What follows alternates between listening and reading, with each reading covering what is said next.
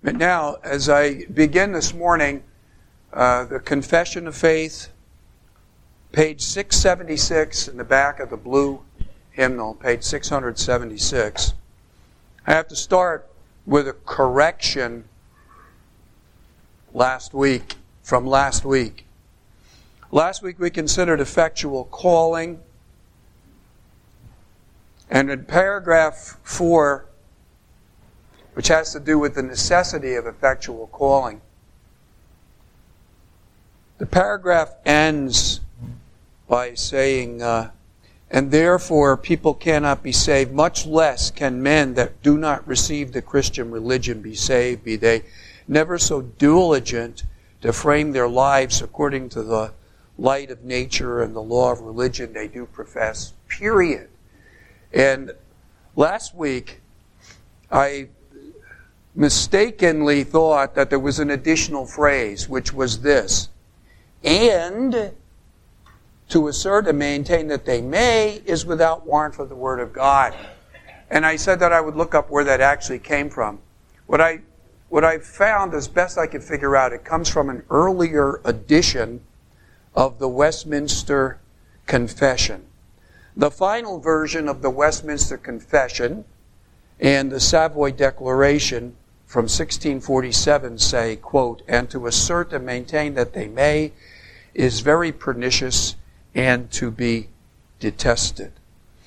And the statement, and to assert and maintain that they may is without warrant of the Word of God, is not London Confession, never was, but it was from an earlier version of or edition of the Westminster Confession. So I thought that I needed to simply clear that up.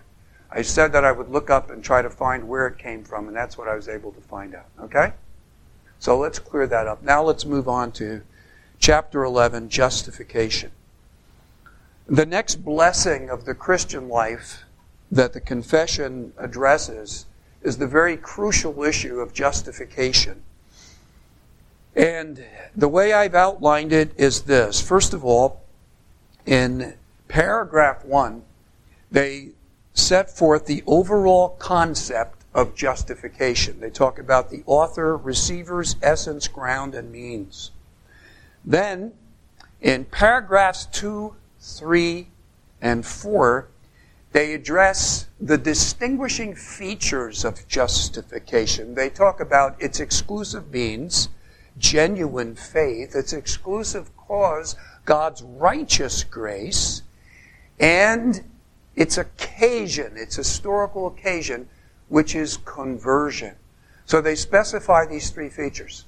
Then in paragraphs 5 and 6, they address possibly questions that as pastors they got asked by their people or maybe by their kids in family worship or something like that, to what I would call practical applications or potential tensions or questions associated with justification. Well, if I'm justified once and for all from all my sins at conversion, well, what about ongoing forgiveness and confessing my sin and parental forgiveness? And what about confession and forgiveness of my remaining sin in the Christian life? How does that relate to my justification? Well, they address that issue in paragraph 5.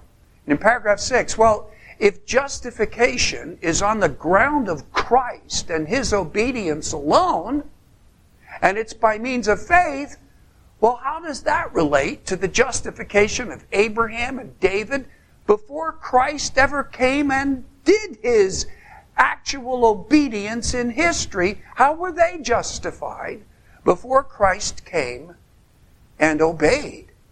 Before the ground of justification was actually performed and accomplished in history, how were they justified before that? That's paragraph 6. And so, in paragraphs 5 and 6, I think what they're doing is I believe they're addressing a couple of issues or questions or practical applications or ramifications of justification with regard to things like the ongoing remaining sin and forgiveness of those sins and confessing of those sins and the justification of Old Testament saints before the ground of their justification was actually accomplished in history. Follow?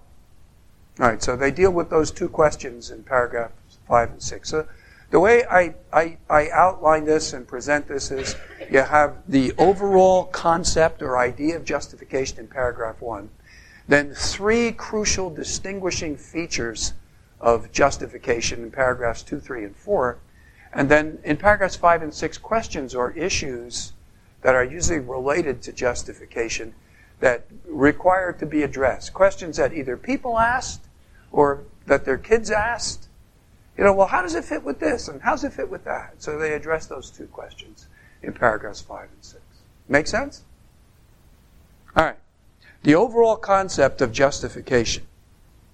Those whom God effectually calls, paragraph 10, or chapter 10, He also freely justifies. And then they have this series of contrasts. What He doesn't do, what He does do. Not by infusing righteousness into them, but by pardoning their sins and accounting and accepting their persons as righteous.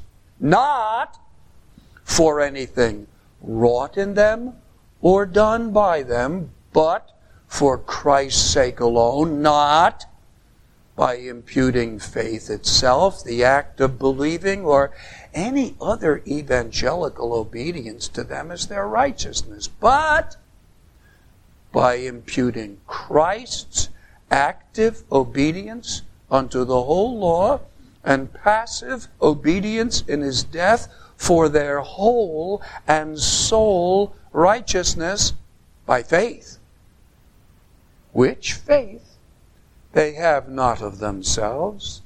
It is the gift of God. All right, let's go through this concept. The author, God the Father. Those whom God calls, He also freely justifies. Simply, Romans 8:30. Moreover, whom He did predestinate, them He also called, and whom He called, them He also justified. And Romans 3:24, being justified freely by His grace through the redemption that is in Christ. It's clear in Romans 8:30 that the person specifically in view is God the Father. The receivers are believing sinners. Romans 4:5. But to him that works not, but believes on Him that justifies the ungodly, his faith is taken unto account unto righteousness, etc. Now, what then is justification? Observe what it is not. It is not by infusing righteousness into them. Justification is not moral renewal. It's not a changing of the heart. It's not a moral change in God's operating room that takes place in the heart and soul of a person. It's not that. But then what is it? It is a judicial finding and pronouncement and accounting of God the judge. It takes place not in the moral operating room. It takes place in the divine courtroom. It is a judicial act, finding, verdict, pronouncement. It is a judicial vindication, not by infusing righteousness, but by pardoning and by accounting and accepting. Pardoning sin, accounting and accepting persons as righteous. By the obedience of the one shall the many be made righteous, accounted and accepted as righteous. It is God that justifies. Who is He that condemns? It's a judicial verdict, the opposite of a verdict of guilt. It's a verdict of acquittal. And in Deuteronomy chapter 25, verse 1, we read, "If there is a controversy between men, and they come to judgment, the judges judge them. They will justify the righteous and condemn the wicked." It takes place in a courtroom. It's a verdict of a judge. They will find and pronounce the righteous vindicated, and they will find the wicked guilty. When it says that the judges will justify the righteous, it doesn't mean that the judges infuse righteousness into the soul of the righteous. That's not what it means. It means that the judges are going to find the righteous to be innocent. And it means that they're going to find the wicked to be guilty. And pronounce the righteous innocent, not guilty, acquitted. And the wicked guilty, condemned. So just like it is God that justifies, who is he that condemns? It's a judicial finding, a judicial pronouncement, a judicial accounting that takes place in the courtroom of God the judge. That's the idea of justify. And again, in the book of Proverbs, chapter 17, verse 15, "He that justifies the wicked, and he that condemns the righteous, both of them alike are an abomination to Jehovah." Now let's suppose that justify means to infuse righteousness into a wicked person, to make a wicked person morally good. If that's what justify means. So, he that makes a wicked person morally good is an abomination to Jehovah. Does that make sense? No, it can't be what the text means. To justify the wicked is not to make the wicked morally good. Why would that be an abomination? He that makes a wicked person morally good is an abomination. No. But he that pronounces a wicked person, he that perverts justice and pronounces a wicked person innocent, a guilty person innocent, that's an abomination. So to convict an innocent man is an abomination. And to let a guilty man go free is an abomination. Because those things, both of them, both extremes, are perversions of justice. So justification takes place in a courtroom. It's a judicial act and a judicial verdict. That's what it is. That's why they say not by infusing righteousness into them, but by pardoning their sins and accounting their persons to be righteous. Now, just a minute. Just a minute. You're talking about justifying sinners. Isn't that a violation of the very principle of righteousness that these texts are saying? Isn't that what judges are not supposed to do? How can God be just and vindicate sinners that are held deserving? There's the mystery of justification. And now, what they're going to specify next is the ground of justification. What's the ground? How can God vindicate judicially those that deserve to go to hell? Here's the answer. Not for anything wrought in them or done by them, but for Christ's sake alone. Not by imputing faith, the act of believing, or any other gospel obedience to them as their righteousness. But how does God do that? But by imputing Christ's obedience, active and passive, as their whole and sole righteousness received by means of faith. The righteousness of God is imputed to them. By the obedience of the one shall the many be made righteous. Romans chapter 5, verse 19. And he made him to be sin for us who knew no sin, that we might be made the righteousness of God in him. All of the sins of all of his people are imputed to Christ. And Christ endures in his passive obedience unto death all the wrath of God due to those sins, so that the wrath of God is pacified and the justice of God satisfied for all the sins of all his people, that he might be just and the justifier of him that has faith in Jesus. And Christ perfectly obeys. He does everything that all the righteousness of God requires him to require for acceptance with God. Christ has done it all. And God imputes to those who believe all that Christ has done in his perfect obedience to the law of God and in his complete satisfaction and pacifying the wrath of God due to those sins. And all that Christ did in his obedience unto death is imputed to those who believe. That's the ground on which he vindicates in his courtroom those who deserve to go to hell. That's what the confession says. Does it make sense? And it's absolutely biblical and right, as I've been quoting from these passages of Scripture.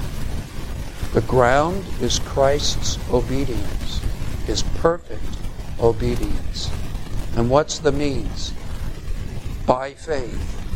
Which faith they have not of themselves, it is the gift of God.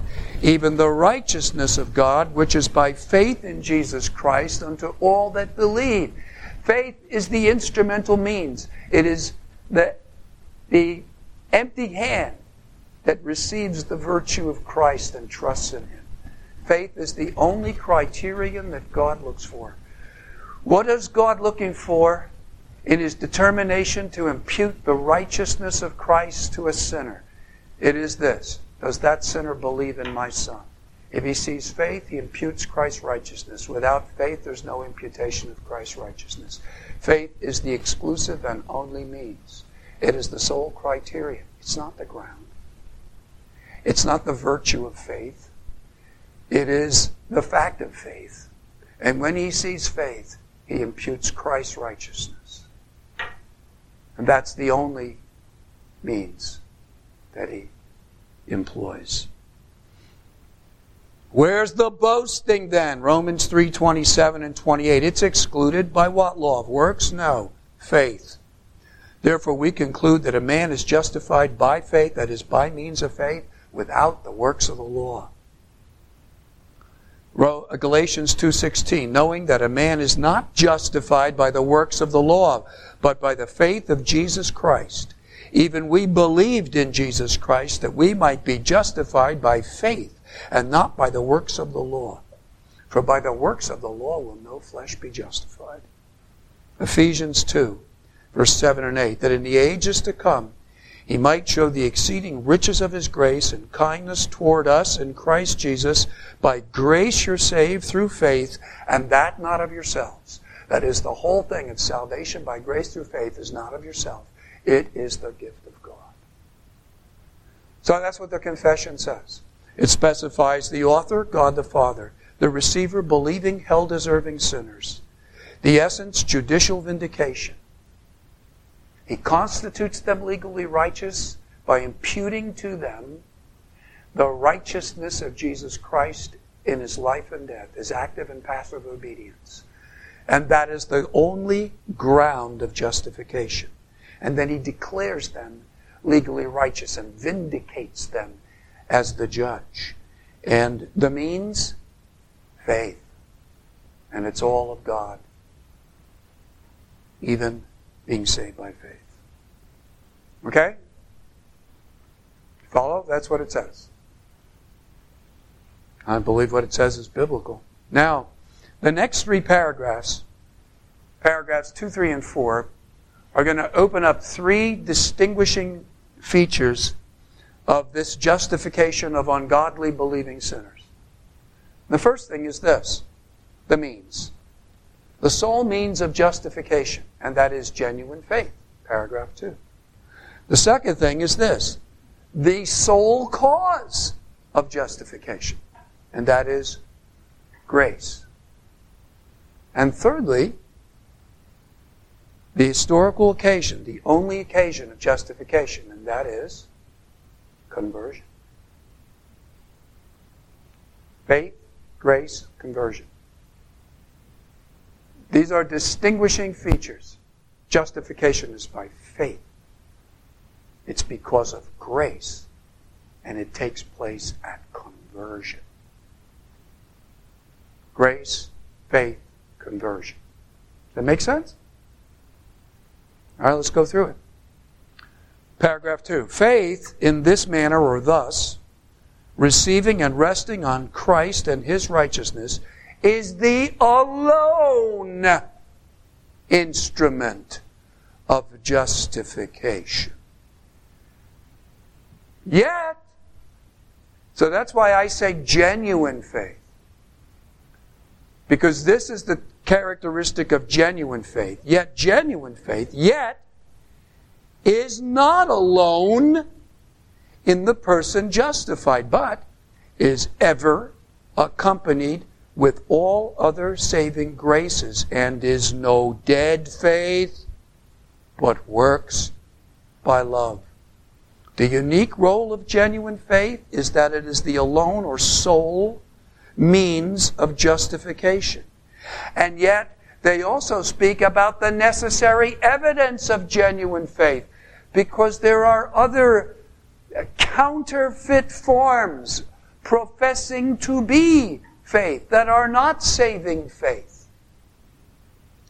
There's the faith of demons, and there's the temporary faith of apostates that are explicitly mentioned, who for a while believe, and in a time of temptation fall away. And James says, can that faith save him?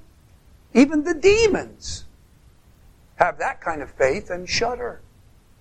So the faith of demons, hypocritical faith, the faith of apostates, temporary faith, these counterfeit forms are not genuine saving faith. And so that's the concern of the second paragraph. It's to distinguish genuine saving faith, which is the exclusive and sole means of justification, from the counterfeits that are around.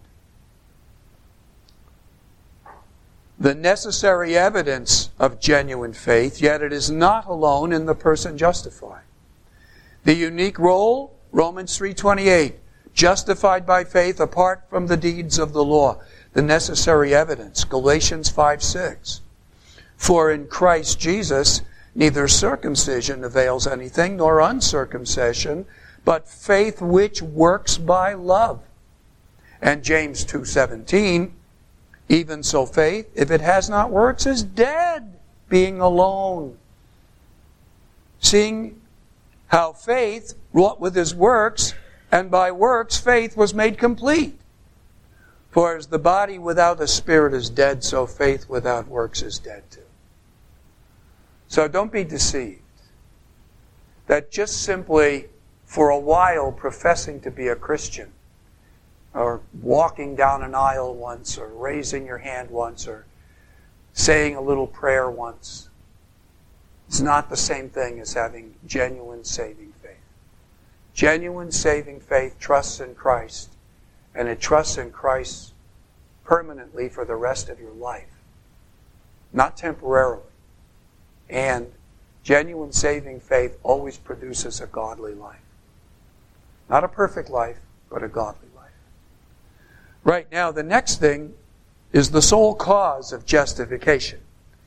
And in order to speak about the grace of God, they got a mouthful for you. So here's how they put the sole cause of justification. Now, I refer to it as God's righteous grace.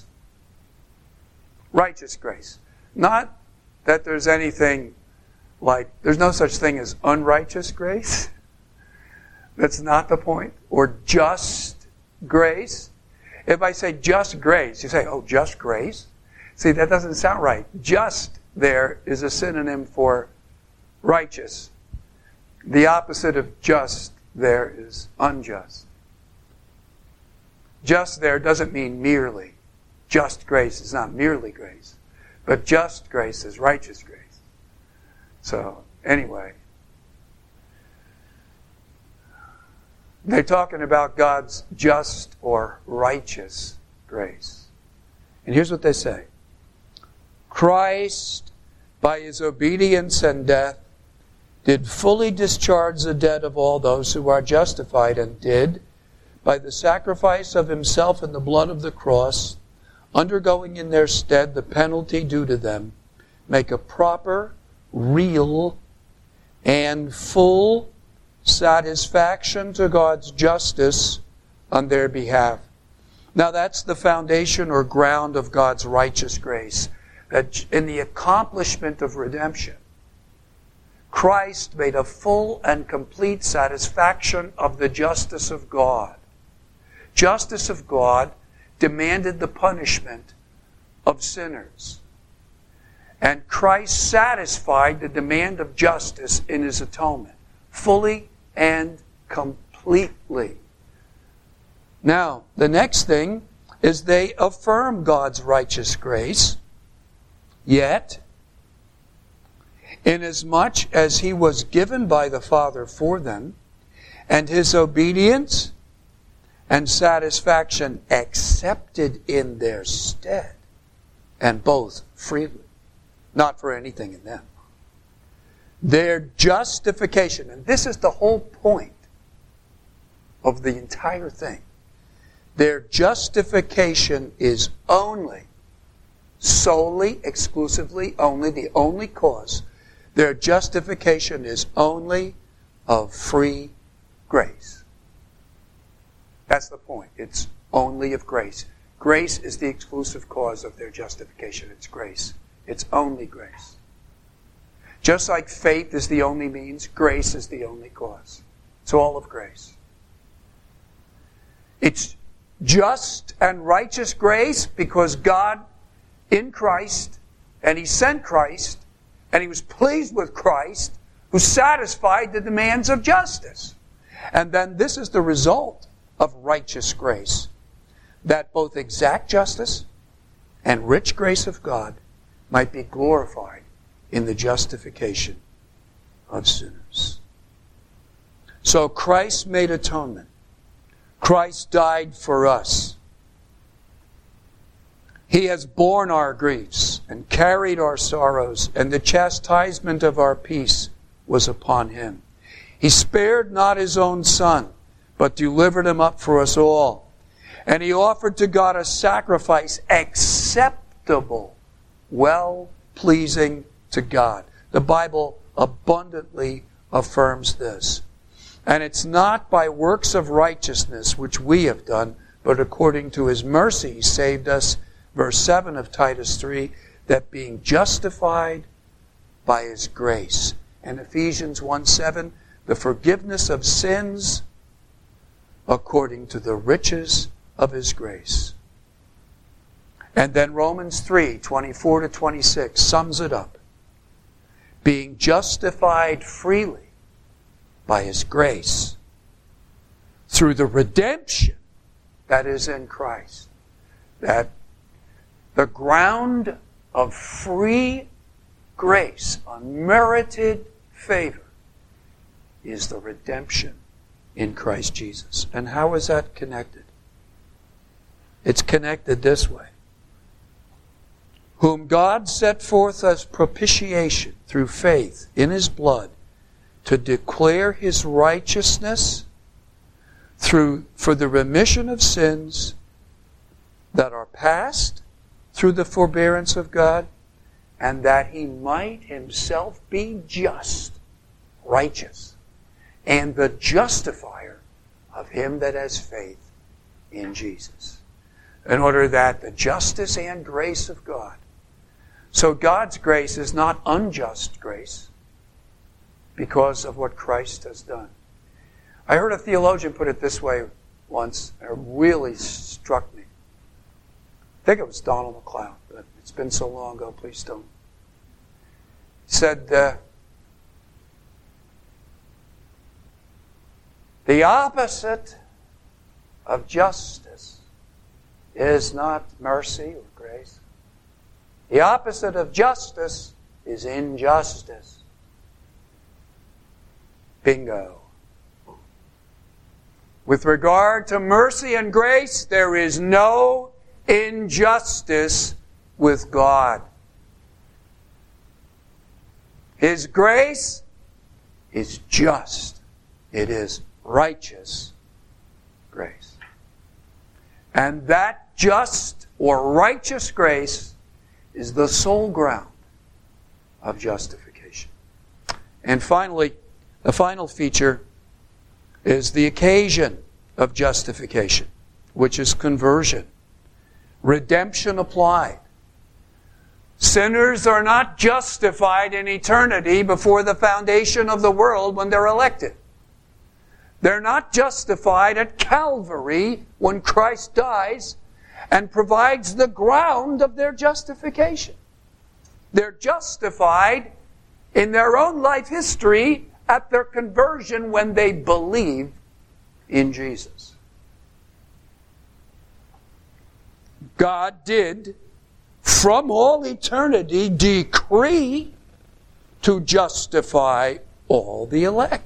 And Christ did, in the fullness of time, die for their sins and rise again for their justification. Nevertheless, they are not justified personally until the Holy Spirit, in time, does actually apply Christ to them. Clear, huh? It's justification by faith. So that, according to Ephesians 2:3, we were by nature children of wrath, even as the rest. And Titus 3:4-7, by His mercy He saved us, that being justified by His grace. We're justified by His grace when He saves us at our conversion. We're justified by faith. So that's a tension. You mean that His elect, before we were converted, before we came to faith, were under the wrath of God, that we're by nature children of wrath, even as the rest? Yes. Well, what happened? What would have happened if His elect died in that state? Here's the point. They don't. They never do. They never can. Because God brings all of His elect to faith in Christ. That's the way He works. Whom He predestined, them, all of them, without exception, He also calls. And whom He calls, them, all of them, He also justifies. And whom He justifies, them He also glorifies. Predestined, glorified. No exceptions. So, yeah, there's a tension there, but there's not a problem there. Because whom He predestines, them He also calls. And whom He calls, them He also justifies. And whom He justifies, them He also glorifies. No exceptions. Which brings me to the questions, the issues. So let's suppose this is true. You've got the overall concept. You have its distinguishing features. Faith, grace, conversion. Right? The overall idea that God vindicates, judicially vindicates, God the judge, God the Father, judicially vindicates believing sinners who deserve to go to hell by means of their faith because of grace on the ground of what Jesus Christ did, which He imputes to them when they believe. Well, all right. Well, how does that relate then to me as a Christian and my remaining sins? And if that's all true, if I've been justified once for all my sins, past, present, and future, what about remaining sin? Does that mean I don't have to confess my sins anymore? Well, how about God supposed to forgive my sins? I thought He forgave all my sins already. What? How does this all fit together? Who do you think asked that? God's people or the pastor's children that wrote the confession? Both. I suspect both. I don't know.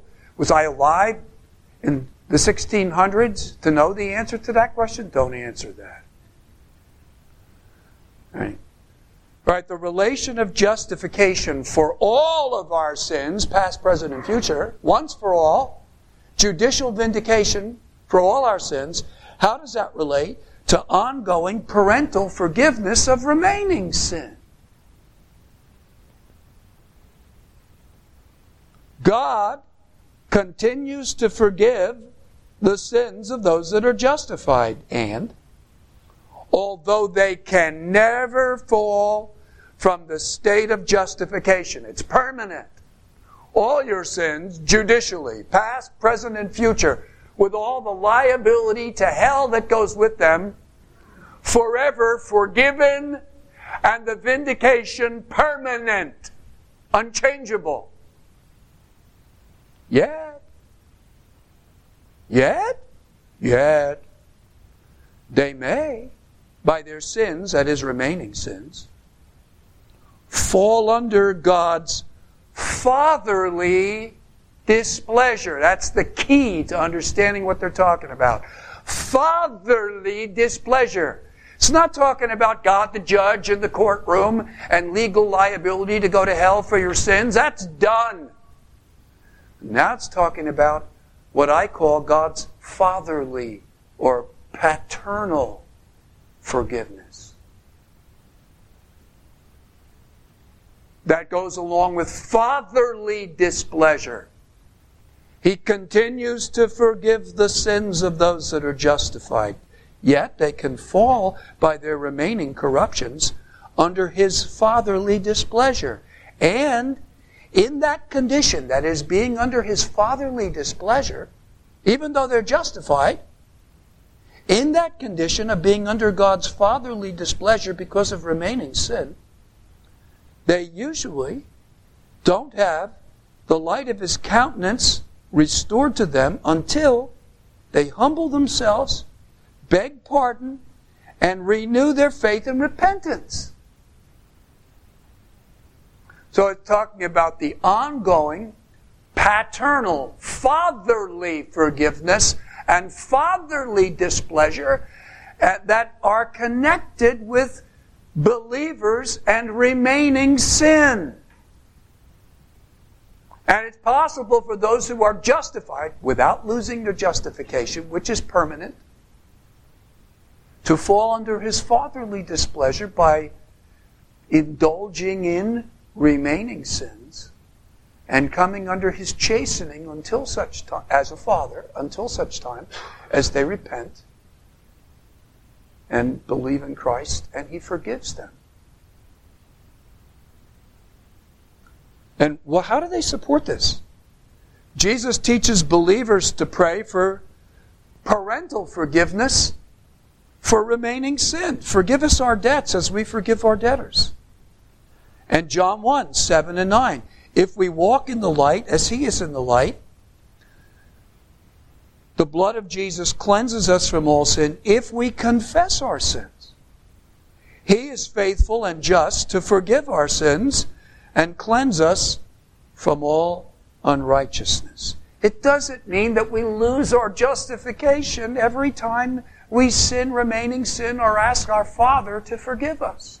There is a distinction between the once-for-all judicial pardon of justification and the ongoing parental forgiveness of the Christian life. The ongoing parental forgiveness of the Christian life has to do with remaining sin.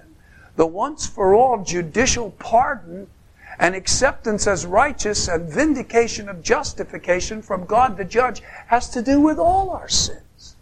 We're not only justified from past sins, we're justified from all sins. Past, present, and future. And yet, there is this ongoing parental forgiveness of remaining sin. Both things are true. And you see why they felt some tension with regard to that issue and wanted to address it? I think so. And then there's repentance and restoration. Psalm 32. I acknowledge my sin to you. My iniquity I have not hid. And you forgave the iniquity of my sin. Psalm 51, purge me and I'll be clean. This is David talking. Restore to me the joy of your salvation. And then they also speak about Matthew 26, Peter. And Peter remembered the word of Jesus, in which he said to him, before the cock crow, you'll deny me 3 times. And he went out and wept bitterly. So there's restoration to fellowship. There's also the idea of divine chastening. They cite the matter of John the Baptist's father. He says in Luke 1:20, behold, you'll be dumb and not able to speak until the day these things come to pass, because you didn't believe my words. And 1 Corinthians 11:30, which says, for this cause, because of the disorders that were there, many are weak and sickly, and not a few sleep. But when we're judged, we're chastened by the Lord, that we shouldn't be condemned with the world. It's talking about fatherly chastening of the Lord because of the indulgence of remaining sin in a church. So those are the passages that they cite to support it. They go to 1 John, they go to those passages in Corinthians and the Gospels, and etc. Now finally, the relation. Well, what about the Old Testament saints? I mean, David pronounces blessing on those to whom God reckons righteousness apart from works. And Abraham justified by faith. But he thought that the grounds of justification was the life of Christ, what he accomplished in history. So, how could they be justified before that happened? Before Christ came? Well, this is what they say about that. This is their last thing. The justification of believers under the Old Testament was in all these respects one and the same with the justification of believers under the New Testament. To show his righteousness in the passing over of sins done aforetime in the forbearance of God. Same ground. So, in all these respects, the same overall concept. So, God the Father justified David when he believed. A judicial vindication on the ground of Christ imputed to him by means of faith. On the grounds of genuine faith, by means of genuine faith alone, because of just, righteous grace alone, at conversion when they believe. In all these respects, one and the same. How did God impute the righteousness of Christ to them before it happened in history? You know, I don't know the answer to that one. I can't answer that. All I can say is he did. They were justified when they believed on the grounds of what Christ was going to do. And then he came and did it. And when he did it, it demonstrated that God was righteous in doing what he did before Christ came. That's what Paul says. And I'm quite content to leave it there. So those are the two practical questions, or quote, perplexing questions about justification.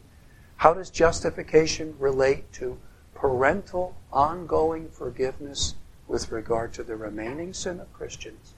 And how does justification relate to the justification by faith of Old Testament saints before Christ actually came to do in history the ground of their justification? I'm done for today.